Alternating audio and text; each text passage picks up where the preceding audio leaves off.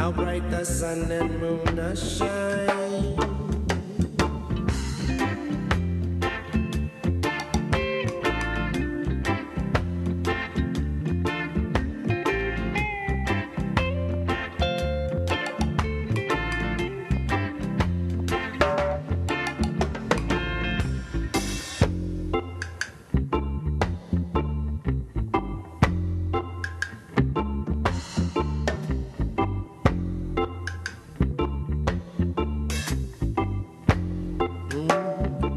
Just like some lemonade to quench me of my thirst.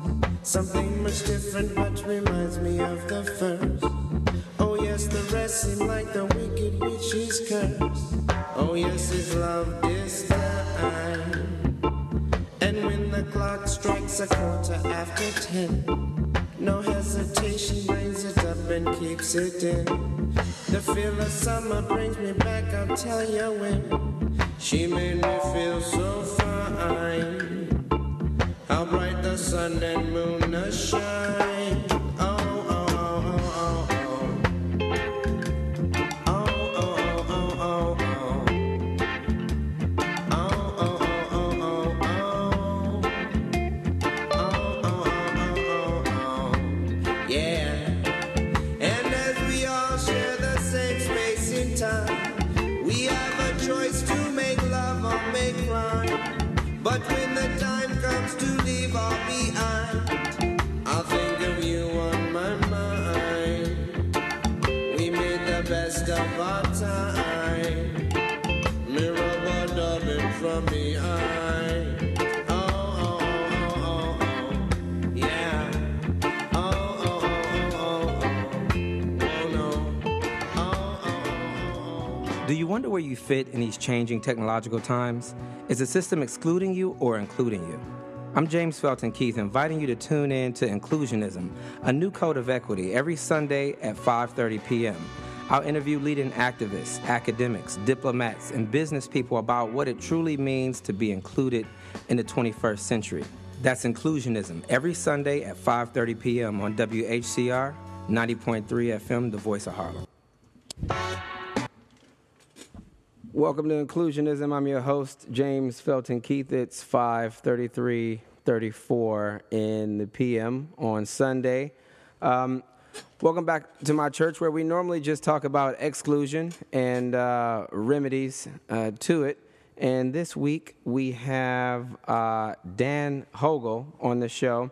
He's a native of Syracuse, but works here in New York with the Black Institute. He's a professional campaigner. Is that a good way to phrase it? Yes, I guess so. Okay, or if you want to use a different title, that's quite all right. We like to label people here because I think we wear the labels that we present in the world, but we also wear all the labels that people push onto us. And I think in sort of our cultural arbitrage, for lack of better words, we are whoever we are. And so Dan is working on, well, actually quite a few issues, but the one that we're going to dig into and do a deep dive into today is really the state of marijuana and marijuana policy here in New York State, how that trickles down to municipalities, your counties, your cities, you name it, and also how we might leverage either the progress or lack thereof in marijuana policy to take to D.C.,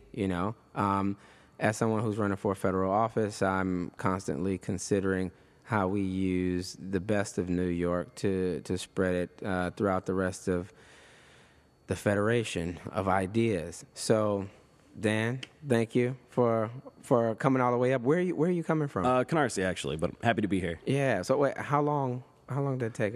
Just an hour? I didn't even keep track. I left at 2, so I make sure I get here on time. 2, 4, 5 o'clock. Okay. Wow. All right. So that's pretty far. So let's dive right in. So this is a nerdy show. We can go deep into the weeds, stuff people have never heard of. We'll post back on the podcast after this show so they can do a lot of Googling around. If you see the red bulb come up, someone's calling. But we're not going to take any calls, folks, because I got a whole bunch of my own questions and where I want to take some of these issues. So, but then I guess let's just start with the state of marijuana policy in the state of New York right now. Where did we leave off in the last legislative session? Well, it opened with both houses of the legislature and the governor presenting their competing visions of what a legalized adult use program in New York would look like. And I think both sides did their best within reason to come to an agreement, and realizing that some of these things were a little bit more complex and not able to get done in just a few months, fell out of the budget. And at various times, closer than others, but went right down to the wire. They were working on a compromise and got pretty close. They had the votes in the Assembly, a little bit short in the Senate. But what was the compromise? It was just budget issue around like who versus who? Well, the Assembly versus Senate, the governor versus everybody. Well, the Senate and Assembly, Majority Leader Peoples-Stokes and Senator Liz Krueger have a same as bill that they've done a lot of work with, really comprehensive. Sure. So they sort of had a unified front there going into budget negotiations. And so Krueger and Stewart Cousins so they're the producers of for sure. They're of the MRTA, the Marijuana Regulation and Taxation The Act. MRTA, okay. Mm-hmm. And that included a legalized adult use program, social justice as a priority in terms of how the revenue is spent, Sure. Expanded the medical program, decriminalized, expunged, so sort of a full package. Sure. And as did the governors, addressed some of those things to varying degrees of success. So both of them, none of them were perfect. Yeah. And I think as the session barreled on, we sort of took from one and gave to the other. And from everything that we had heard, towards the end, there was a general agreement on the regulatory framework and the number of the categories of licenses and some of these other, broad strokes. Other than a few sticking points with how the revenue was going to be allocated, whether the governor was going to have, real control over that, or if in the legislation they were able to really mandate how the social justice, social equity funds were going to be, allocated and earmarked beyond. No, yeah, all right. So you're saying at this point, so the governor wanted to control the distribution or redistribution of revenues that come from the industry in his effort to facilitate social justice. That's what we're saying. I'm just trying to yes, simplify. That was definitely a priority. Yeah, that definitely was a priority in his bill. He thinks he could do it. And to what degree of success, there are varying opinions on. I would feel more comfortable if it was in the letter of the law and we didn't have to, rely on the well intentions of a governor. Because so what would that look? So is any of that in Liz's? Because I've seen talks that she's closer to me, obviously geographically. So I've heard things that she said.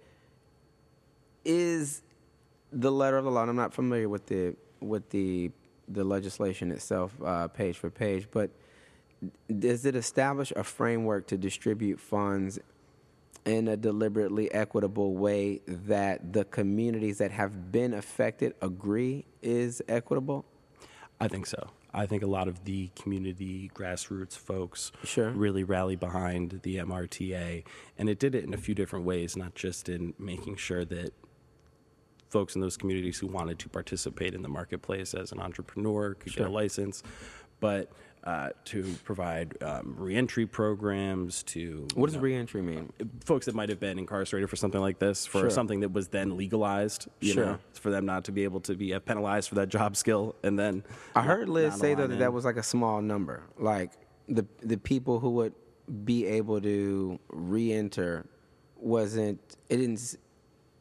and I'm paraphrasing here, it didn't seem to be like a large of enough number. Well, so the total arrests for the past 20 years is over 800,000. So okay. I don't All know right, I how stand many. correct, yeah. So it may be people who aren't, currently, locked up for something like this now, but who Sure. have a nagging charge from their past that would prevent them from A misdemeanor getting or a something. license. Sure. And a friend of mine that I spoke to, a tragic story. He was a good student going to school at Penn State to be an accountant, and got caught with a few bags of marijuana. And in Pennsylvania, that's a felony. I'm like in New York or Pennsylvania? No, in Pennsylvania. Okay. He got caught in Pennsylvania while he was at school, and so they kicked him out of school. And, it's taken him a very long time and a lot of hard work, but he's got a successful business in the Bronx now. And I had a chance to sit down and talk to him about, he already has a commercial storefront that he runs and maintains with employees and things like that. And it's Really? a shame if Yeah. charge from his late teen years in another state precludes him from that. So I think their bill did a lot to allow a pathway in for folks who want to participate, and then also did a lot to distribute those funds in a way that helps begin to undo some of the damage. Right, because you're saying if you're designated as a criminal by the state or any state that communicates with other states, then they won't give you a business license, period. Like, that's what you mean. There's in various versions, there's been some troubling language about morality clauses and things like that, where they would, and think about it for a liquor license now. Mm-hmm. If you've got a felony, they will bring it up, in your liquor license hearing. I've experienced similar things. So I have had a misdemeanor for a traffic ticket before. Mm-hmm. I got a ticket in Times Square in a car. This was like way back, and I had a Connecticut plate, and apparently I had my top down and seatbelt off in Times Square. And I was waving at, there was like some woman on the street, and we were talking back and forth, and the cops pulled me over, man, gave me a ticket. And we didn't pay the ticket on time, and I happened to be driving in Michigan.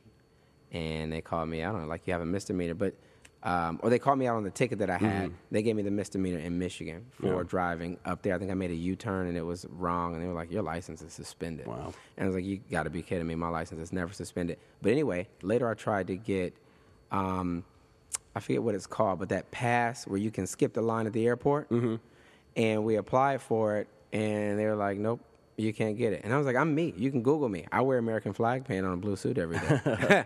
I was like, I'm okay, man. And no, I couldn't do it because in their eyes, I'm a criminal. Yeah. For lack of better words. And so similar situation, but magnified more. They can't do business, et cetera. So this policy would get rid of that. Anything else that it does? Because also,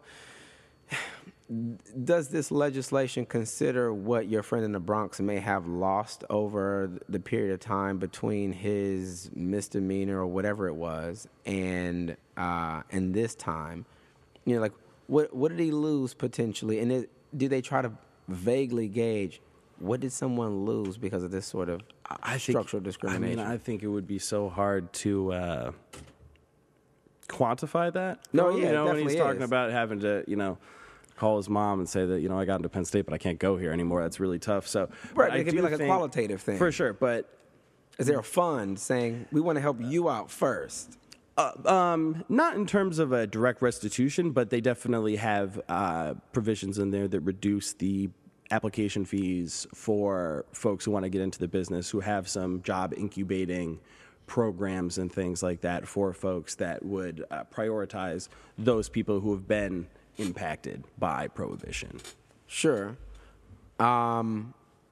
It's interesting that word prohibition is back. It just triggers it makes me think about whiskey and moonshine. I lived in Alabama for a few years, and we drank our fair share of moonshine. Some of my frat brothers, grandfathers, just had it around. It was harsh. There was nothing great about it. But so that brings me to, okay, so the bill fell apart mainly because, if I'm understanding this correctly, who was in control of distributing the revenues? I think that was the biggest hurdle. I don't know if that was the only one, and I think some of those other ones might have either been what are some of those? Legislated themselves or just renegotiated out. But I think that was the biggest. There was and still is some concern from law enforcement and parent-teacher activists on some of our more suburban Democratic members in the Senate. So whether there is a percentage of the revenue from this or dollar amount to address DUIs or youth consumption or things like that would get them on board, or if that's just what they're saying to say, no, we're not going to vote for it.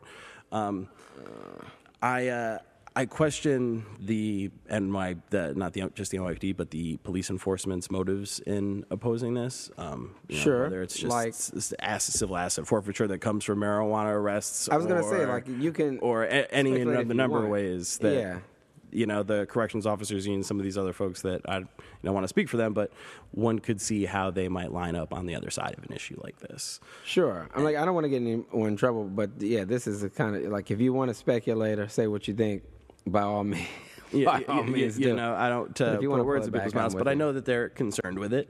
But Well, let's go into that then. I mean, is there a way? I think one of the more formidable arguments that have been made in the national news outside of the state is how do we determine who is intoxicated, if that's the proper term, right? Like, what's too many drinks? What's too many puffs? I think they call it impairment to measure impairment. Do they use that for alcohol and?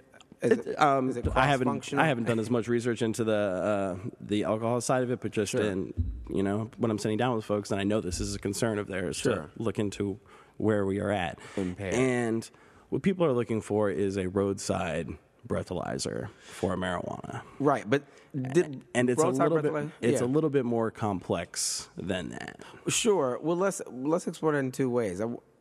I'd love to know about the complexities of that and measuring it in general, but I think a question that comes to mind is, was there a roadside breathalyzer for impairment with regards to alcohol did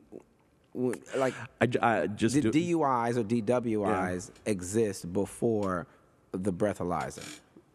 Most definitely. And they would do blood tests, and it's like right now, if you don't consent to the roadside sobriety check, you know, and they think to myself, they're going to put you in the back of the car and we're going to get it from you one way or the other. Exactly. So. That's always the thing. You can always refuse it, but it's like, well, then you have to come with me to the station, and I'm not going to let you follow me. I'll put you in the back and I'll give you a ride. I'll give you an escort. And so the frustrating thing is for folks is that they don't have that, and that they think that this legislation would lead to more folks driving impaired.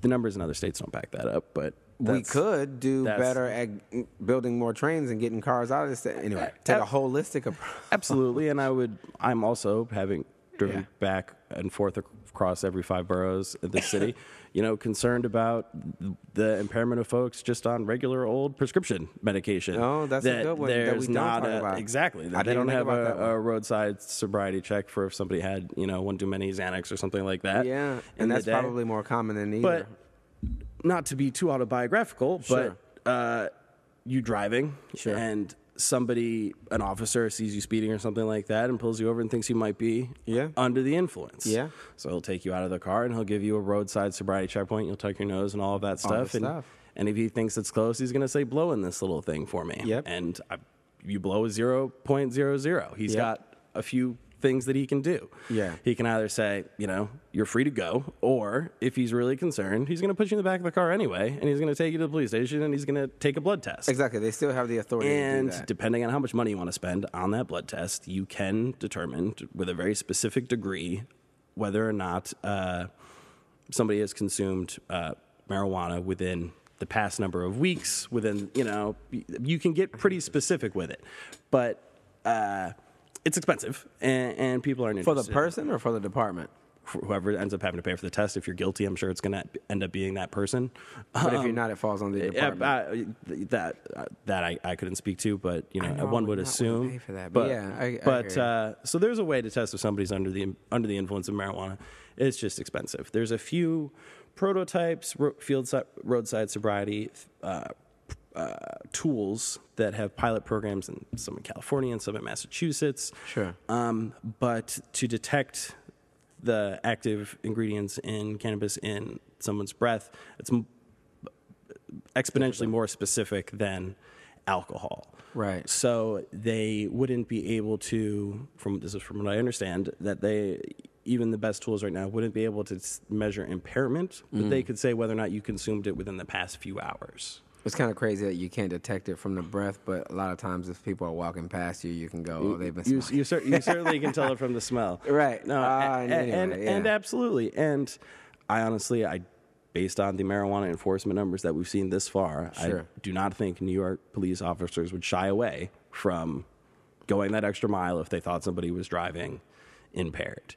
And for safety, or are you suggesting? I just think for economic. I just reasons? think. We are the king of marijuana arrests in the whole country. Oh, we are. We are by far one of the leaders in marijuana arrests. So it's like 800,000 within a 20-year period. And how is everybody else doing? You have any comparisons there? Or? Not off the top of my head, but I know we're pretty bad. We're way up there, though. We also have a lot of people, though. For sure. And the other question I would point out to folks about who are concerned about people driving impaired is you look at alcohol. Mm-hmm. If we were worried about people driving under the influence, would we ban alcohol?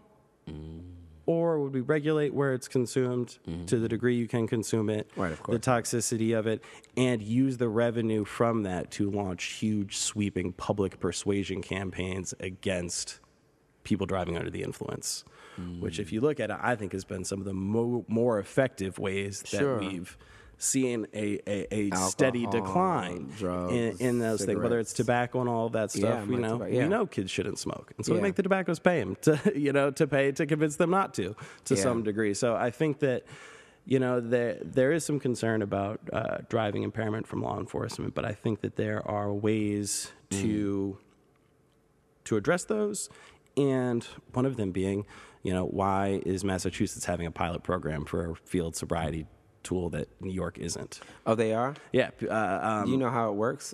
But Like I said, the tool? you blow into it. It looks like a breathalyzer, but Sure. the science of it measures it a little bit differently and says if you test positive. I think they have gotten it within a few hours. But that's something that, But it's if still, we have money coming in, we could fund that type of research and be a leader on that and establish something like that. But this is still problematic to me in thinking about, and I'm talking about this regularly around, how valuable leadership is in general, and it makes me think, per my question earlier, if we were arresting drivers, stopping drivers based on the questionability of their, perceived driving, like, if you're a cop and you're behind a car and it pauses too long at a red light or it swerves, etc., you're gonna stop them and make some assessments anyway. And we were doing that before breathalyzers. It's really interesting to me how after tech is in play, we can't either culturally or legislatively imagine the world before that tech. So it's like, I don't know what we would do post breathalyzers.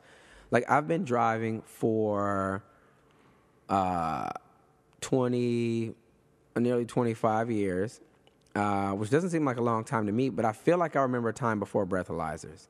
And then I remember them, and maybe they were breathalyzers before that.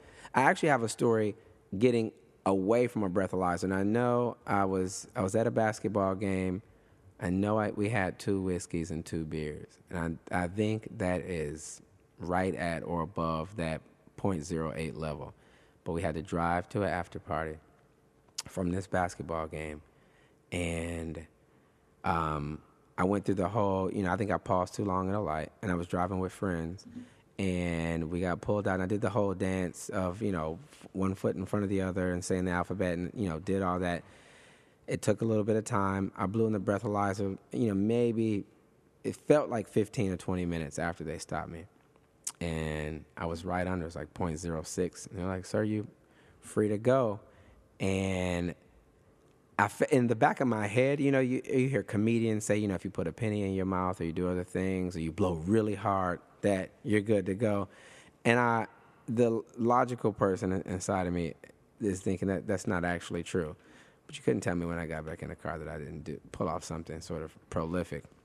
Anyway, that said, it's interesting to me how a lot of states are sort of going to wait, or they're using the technology as a crutch to say we can't start to regulate this. And so that takes me to a whole separate line of questioning and thinking, is this really more of a cultural and moral issue than anything else? We've always seen marijuana as a bad thing. When I was a kid, I remember it was called a gateway drug. Yeah. Right? And that was like crack era. And, every city we were talking about Harlem or, Baltimore, Detroit, or New Orleans, or the southern part of L.A. County. It was like this, if you're smoking weed, you're doing this next thing. And a piece of that's still in the back of my head right now. I don't smoke now. I think more because I'm a control freak. And I sort of hallucinate. You try it when you go to college. But is that more of a barrier? Like you bring up the PTAs. How powerful are the PTAs with the senators that couldn't get on board? Or did it really just fall apart as a budget war between the governor and the senators? I think both. I think that the revenue question was certainly an issue. But over the senators in Westchester and Long Island that were holdouts, those folks have a lot of sway. Yeah. And so it'll be interesting to see how the politics of this go through in those districts next session. Sure. With an early primary and then with a general election, seeing how that's going to impact them while they're there legislating this session, knowing that if everything stays how it is, that a few weeks after they're done, they'll have a primary where folks... You're thinking June 23rd as the early primary? Or? Exactly. They're earlier than normal. Sure. For these folks. So I think the politics for some of those... For the senators? Mm-hmm. Wasn't the last primary June 25th? Or for last year, but they didn't run yet. Yeah, well, I'm just thinking about... Well, yeah, because all of... Anyway, I ran in 2018, and I remember it was June. But, I mean, that's New York for you. Yeah, but you're right. It's right at the end of the session. So it will be interesting to see, the politics of this and being able to be more organized, to have folks, acting like immigration organizers. Exactly. We spoke about earlier that. Yeah, I thought we were doing that on the air. So sorry, everyone. We were talking before this. Yeah, and we were comparing the marijuana activists in Albany. So you were in Albany. Yep, for a few days, and I was, as a professional organizer, really impressed with those folks that came out to advocate for expanding driver's license in New York. Sure. And I was also equally impressed with the marijuana justice activists who came out in equally hot weather and did. Oh, you were? Yeah, I was up there too, but there wasn't as many of them. They worked just as hard, but they didn't have the same numbers and the presence there, and I don't think that alone would have put it over the edge, but it certainly, goes to show you that one got over the finish line and the other, didn't. And they're both two controversial issues, but would you say, so these are grassrootsy groups, would you say, like Mm-hmm. what are some of the grassroots groups in cannabis that we should know about? Like, we know Black Lives Matter. We know what they're fighting for. Like, and are they involved in? I feel like this issue, a big portion of it becomes a racial issue. Where are they on that? So I know they're in support of it. They're specific, talking about. I don't know where they come out, but I know they're on our side. But the ones that we had worked did a lot with organizing was Vocal New York, DPA in New York. Oh, Vocal, have done a ton of work on this and really did a great job.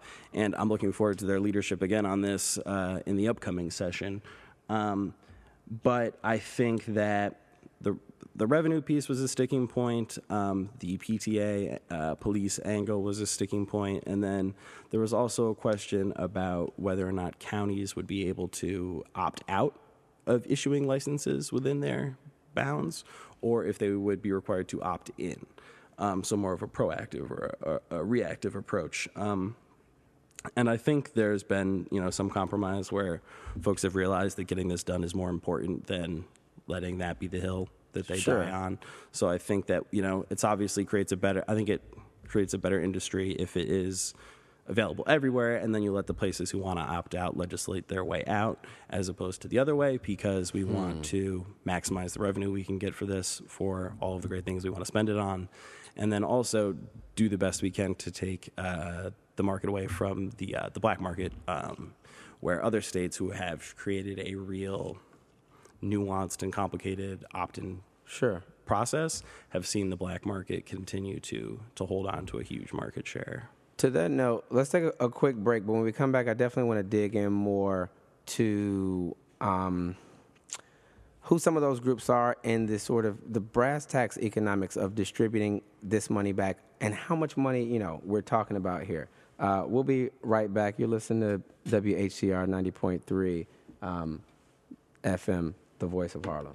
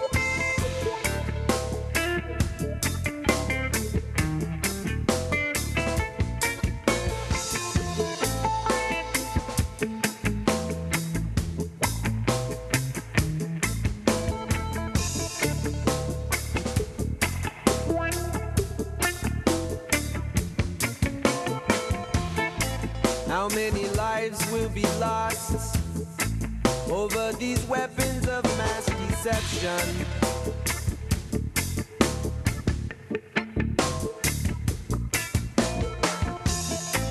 How many lines will you cross just to prove your ammunition?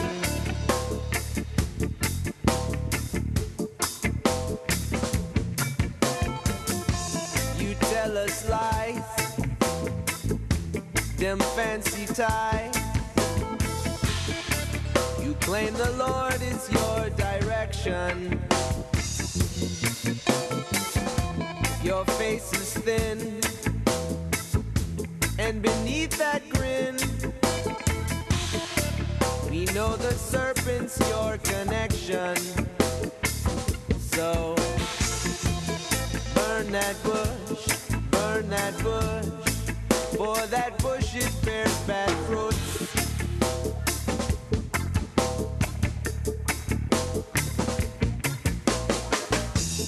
Burn that bush now, for that bush it bears bad fruits.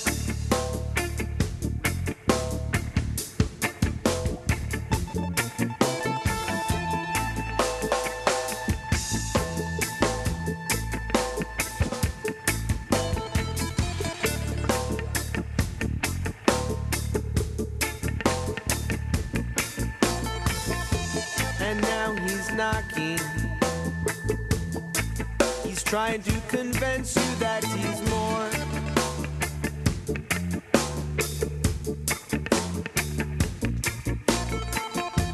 Oh yes, he's knocking. Don't you answer, 'cause he'll start another war. No more war, sing me, no more war. Burn that bush now, for that bush it bears bad fruits.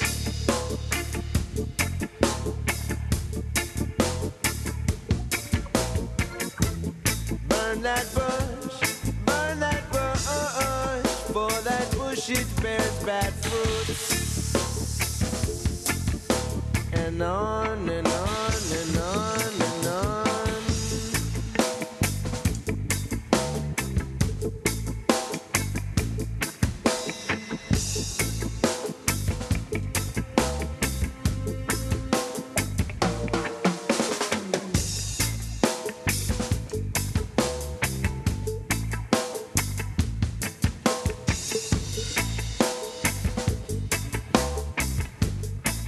All right, we're back.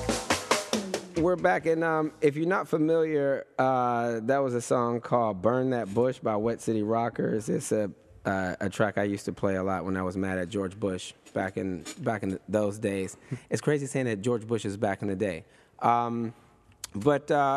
No, so during the break, we were talking about the potential for success of this legislation in the upcoming session. Yeah, this go around. And you all, the Black Institute is going to sort of double down. This is going to be one of the heavy projects that you all are advocating for in the next 12 months. Yeah, I think that it's... or June is 10 months. Yeah, not just the Black Institute, but those groups that I named. Tell us. Yeah, Vocal New York. Who was that? So Vocal's in there. The Drug Policy Alliance was there. We DPA, had, okay. There was a broad coalition of folks. Who's against you? Okay, so let's define the WWE ring. So you all are on one side. Who's on the other side? I think that ignorance, first of all, people just... I thought that was a group at first. Oh, no. I think people just... being willfully ignorant on the issue at this point, still retrouting some of those things that we heard from the 80s and things like that, gateway drugs and what have you. And, you can sit down and talk to them about, clinical research and how they've got, much different ideas about addiction and how one arrives there. So it's really you all against the culture. Exactly. There's that sort of general reefer madness out there. So I was at Abyssinian Baptist Church this morning, and I'm comfortable in saying this, and Calvin Butts is the senior pastor there, and I heard him give us a regular sermon, this was months ago, about the potential of marijuana legalization. And, he said it was going to be the same as the crack epidemic in the 80s. And the congregation didn't really, push back. But I know a lot of that congregation, and I know that a lot of them smoke. And it's not just young people smoking in a recreational way. There's a lot of old folks who need a lot of relief, who are smokers. They do edibles. They do oils. As a result, as sort of this industry and the use of these products is rising. And I thought it was a bit naive to call it out that way. I think one thing that we do in these regular cultural and political conversations is we don't invite enough nuance into what some of this legislation means and how the culture has changed over time. So, yeah, I mean, definitely something to take into account. So, all right, per how you're defining it, it's a couple of you are, vocal, who I'm very familiar with, the Black Institute and others, against really the just general conservatism. That, and I think some more pointed opposition. I don't think pharmaceutical companies see an expanded medical marijuana market in New York State as a great thing. Interesting.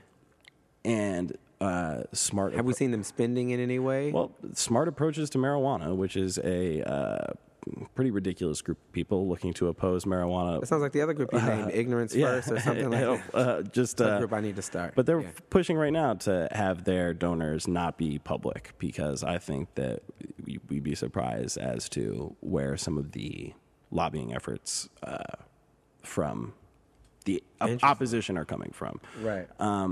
So the Reefer Madness side, I think that we talked about some law enforcement concerns, some parental education, that sort of angle. There are some concerns there. Sure. And then there is the sort of the revenue fight with the sort of the political opposition that we bump into. Sure. I mean, for me, as this sort of the resident, economist engineer in the room, I'm always concerned with how we're distributing money in general, making sure that there is a methodological approach to ensuring that it is equitable. And no, I don't like the idea of the executive making the sole decision. I also don't like the idea of ridiculous bureaucracy in place.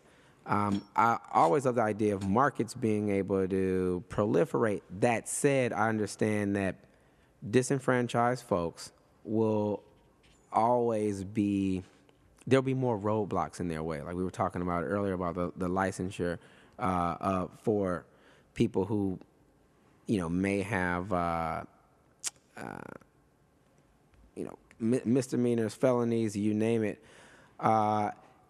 But I want to go back to a number you brought up earlier to sort of make up or try to make a point. You mentioned 800,000 arrests. Almost 60 a day in New York. 60 a day. People get arrested for... So let's say in an ambitious way, if half of those folks got out, 400,000 people coming back into the city. Well, again, they're not necessarily currently incarcerated, but it's just an arrest. So it's like it's 800,000 people. Do we know how many are incarcerated? That number's out there. I don't have it here, but yeah. So 800,000 people who are... Whether they're in jail right now or not, it prevents them from getting public housing, prevents them from getting financial aid, all sorts school. Of things. So it's right. Like whether it's you're physically restrained due to the arrest or not, it still can be stifling. Yeah. When it happened to me, I was worried my name was going to be in the paper and my mom was going to see it. So like that, really? It goes to something as small as that. Luckily, it was the county over, so nobody saw it. But right. But so no, it's as something as small as that. Oh, so this has affected you directly? Well, not really, because we talked about where I'm from, and I went to court and I got a contemplation of dismissal, and the judge says if you behave yourself for 6 months, it goes away. It goes away, and so I washed my hands of it, and I still got to go to a great school, and now I get to talk to politicians about it, and other folks from where I live now in Canarsie don't have that same experience with the criminal process. Was it for holding or selling or smoking on the street corner? It was possession. I had a designated driver who didn't know it was we were young, 16, 17, 18. It was his first time with Easy Pass at a toll booth. Okay. So I had a designated driver. He just peeled out of the toll booth, and we were pulled over shortly after. Oh. And I got a possession ticket. Just being young. Yeah. Young and dumb, and I had, and they pulled you out. Consume it all at the concert. Right. But were you really going to a concert? No, yeah, it was at the Herkimer Brewery. Okay. All right. I just want to absolutely. It it was just outside of Utica, and so I got a possession ticket, but I had the infrastructure around me to support me and go to court and get all that taken care of. Some folks don't. So I still got financial aid and haven't had that limit me in the same way that it can these 800,000 other folks or 799,900. Other than myself. It's around about 800,000. Yeah, it's like around flat. It's around 8,000. But the rates of arrest are 4-to-1 towards minority communities, and the rates of use are the same.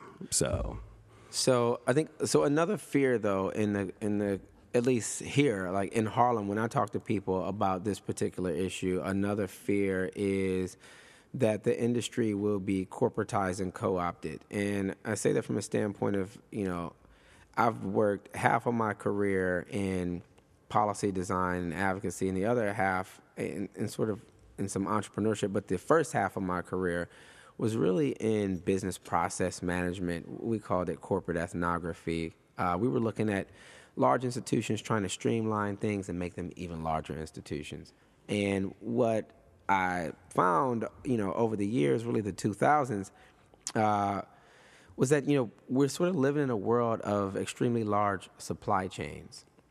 And on one hand, we don't like, monopolies when we think about antitrust, et cetera. So these large supply chains get in the way. But on the other hand, they're really effective at providing us products and services at increasingly lower costs. And so this isn't necessarily the conversation for this. We have some unique ways in which to democratize the large supply chains. But from a political and a perception standpoint, I think when you're the little guy or you're any one of these, 800,000 people or advocates that represent them, what you don't want to see is that Amazon and marijuana, popping up, distorting the market. So, and that is a big concern. Because we've seen Ohio and arguments that happen there. And there's an angle of that in here in New York, too, because right now we do have 9 pretty big vertically integrated marijuana companies, and then one that's much smaller. I didn't know that. So 9. So we have 10. And the 10th little cousin. Exactly. That, and each of those 10 places are completely vertically integrated. Can you give us any of those names? The companies? Yeah. It is. Not all of them, but any of them off the top of your head. MedMen, Vero Health.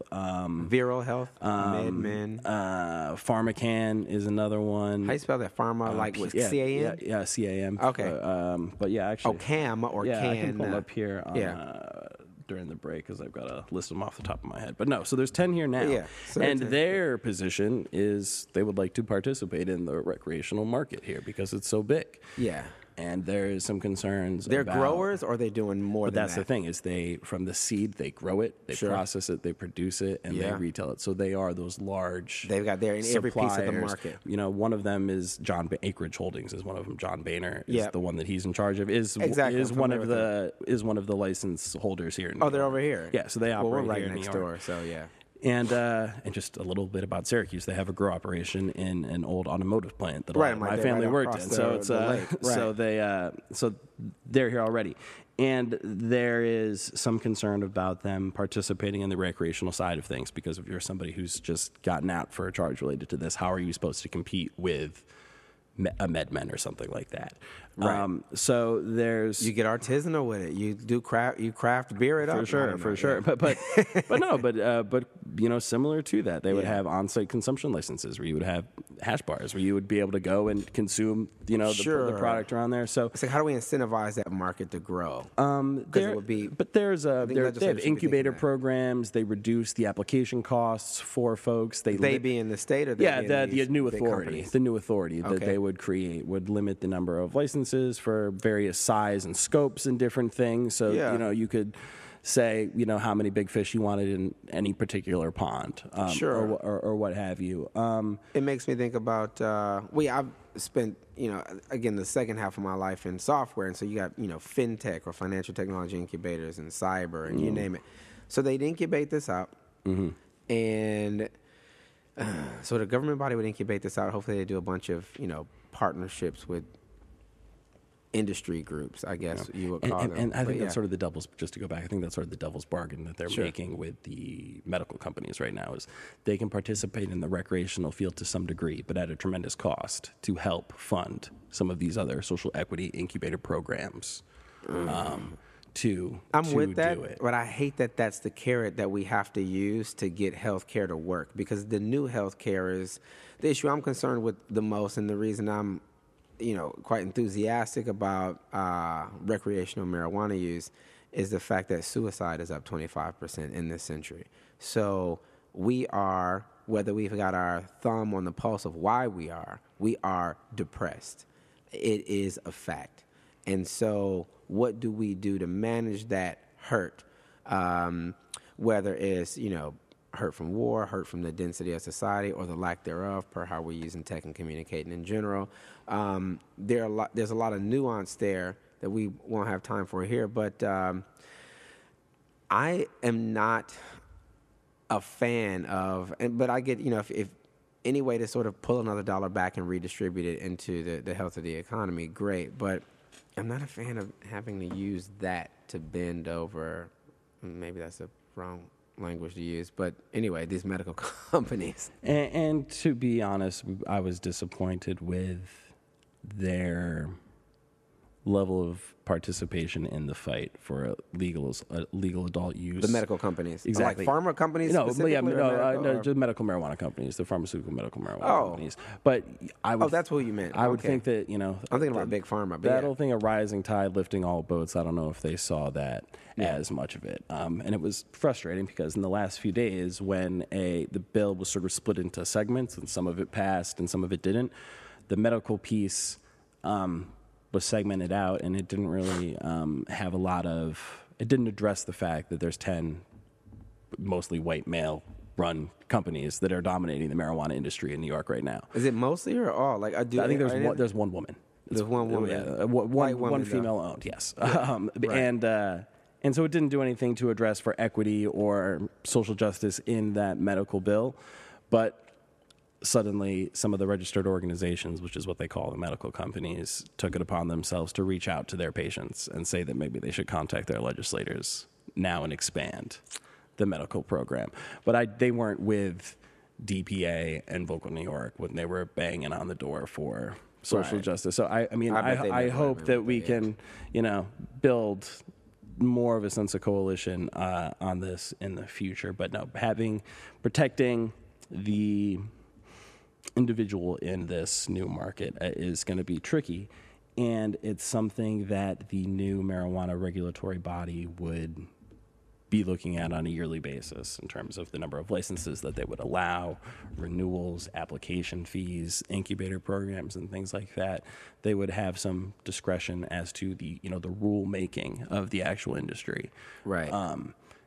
So I think that's definitely a focus for them, and really makes it important to consider who's making those decisions for that body. That'll be an important position. We'll have the SLA chair people to handle alcohol, and we'll have a whole nother board of folks looking to deal with cannabis in the same way that looking to in terms of the size and the shape and the manner that the edibles can be presented as not to attract children, to potency, to all of those things. Right, I think we started getting to Bill of Rights issues there, like some consumer Bill of Rights issues. Because I know mostly during this conversation we've been talking about the policy and then business mechanics of how it comes to life. But there are a couple of, I think a lot of people conflate business process with equity in general, or they, conflate equality, like,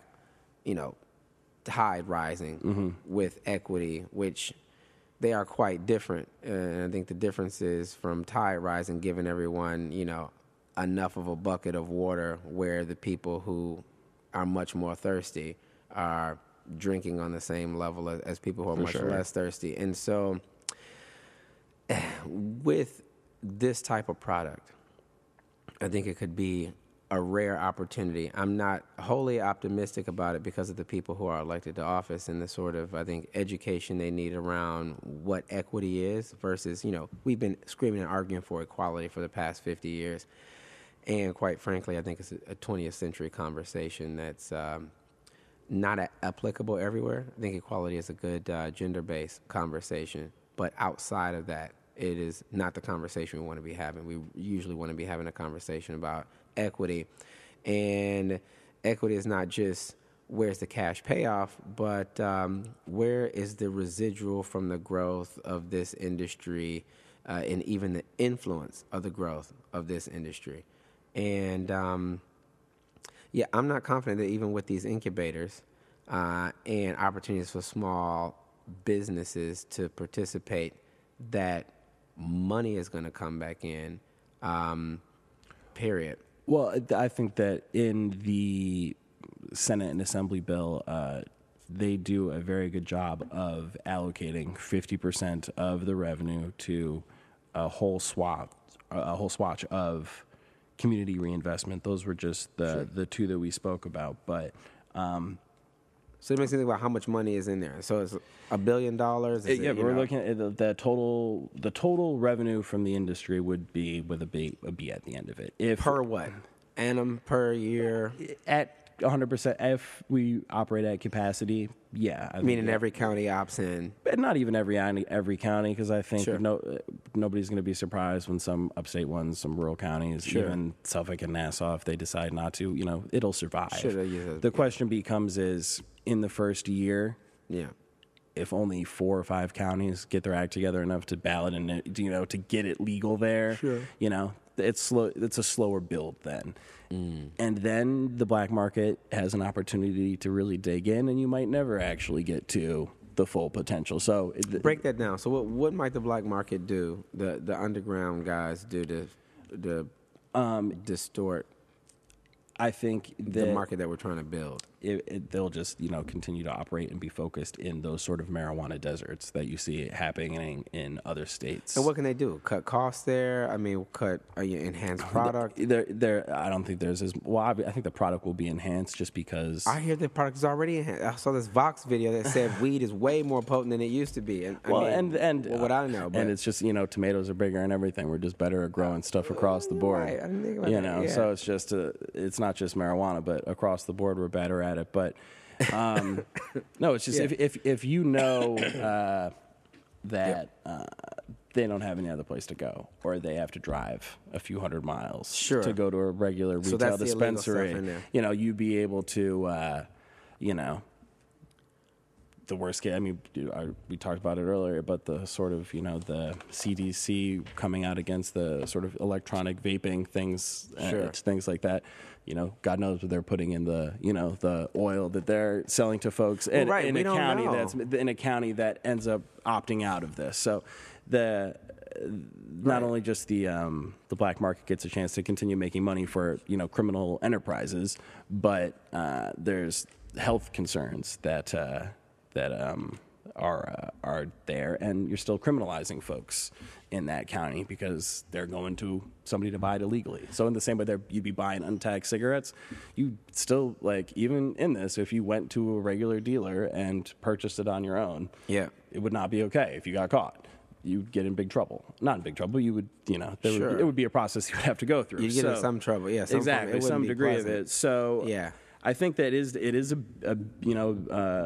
market is $1 billion, a dollar with $1 billion behind it, whether it's 1 to 3, depending on, how this stuff shakes out. The marijuana tourism that might come from other places. If New Jersey ends up not doing it, but New York does, that's a whole nother, so. Marijuana tourism, like Amsterdam? Yeah. Okay. I mean, I'm just sort of thinking out loud. Colorado, you have seen an influx of it. I just did a talk people plan their vacations around it. Oh, they do? Of course they do. Yeah. I remember, being there and everyone wanted to go to the dispensaries. Anyway, I was there for a talk, but I took family with me, and they just wanted to go and a lot of the ones around the airport have deals with the Uber drivers and the livery cabs and stuff like that. So when people come from the airport and say we'd like to go to a dispensary, they go in and sign the book, and there's some sort of deal between those folks, taking people from the airport, instead of going to the casino first in Las Vegas. They go to the dispensary and then to their hotel room. They Uber out. So there's some, there are some ways that the revenue can go up or down. But there's going to be a lot of money, and I think that we're right to say that 50% of it should be targeted specifically for the type of community reinvestment. Well, you give me a lot to think about. I think we need to continue the conversation. I think we're definitely behind in this conversation in general. So I hope you'll come back, and because I've got like 50 other questions. But thank you, Dan. Anything else you want to say before we? No, just where can we see more about what you all are doing? I was going to say, if you guys have any questions or want to see the work that we're doing at the Black Institute, you can go to theblackinstitute.org. Yeah. We're doing a lot of work with nightlife enforcement, looking to address the racial disparities and how that's being applied. So we just came out with a report last week, so you guys can take a look at that. Love it. And Bertha Lewis is back. She's back. Absolutely. I saw her. She was doing cartwheels and lifting weights and everything. She never left. She never left. Right. That's better. Yeah, I don't even want her here. I'm saying she's back. So all is good there. Dan, thank you. Oh, thank you. All right.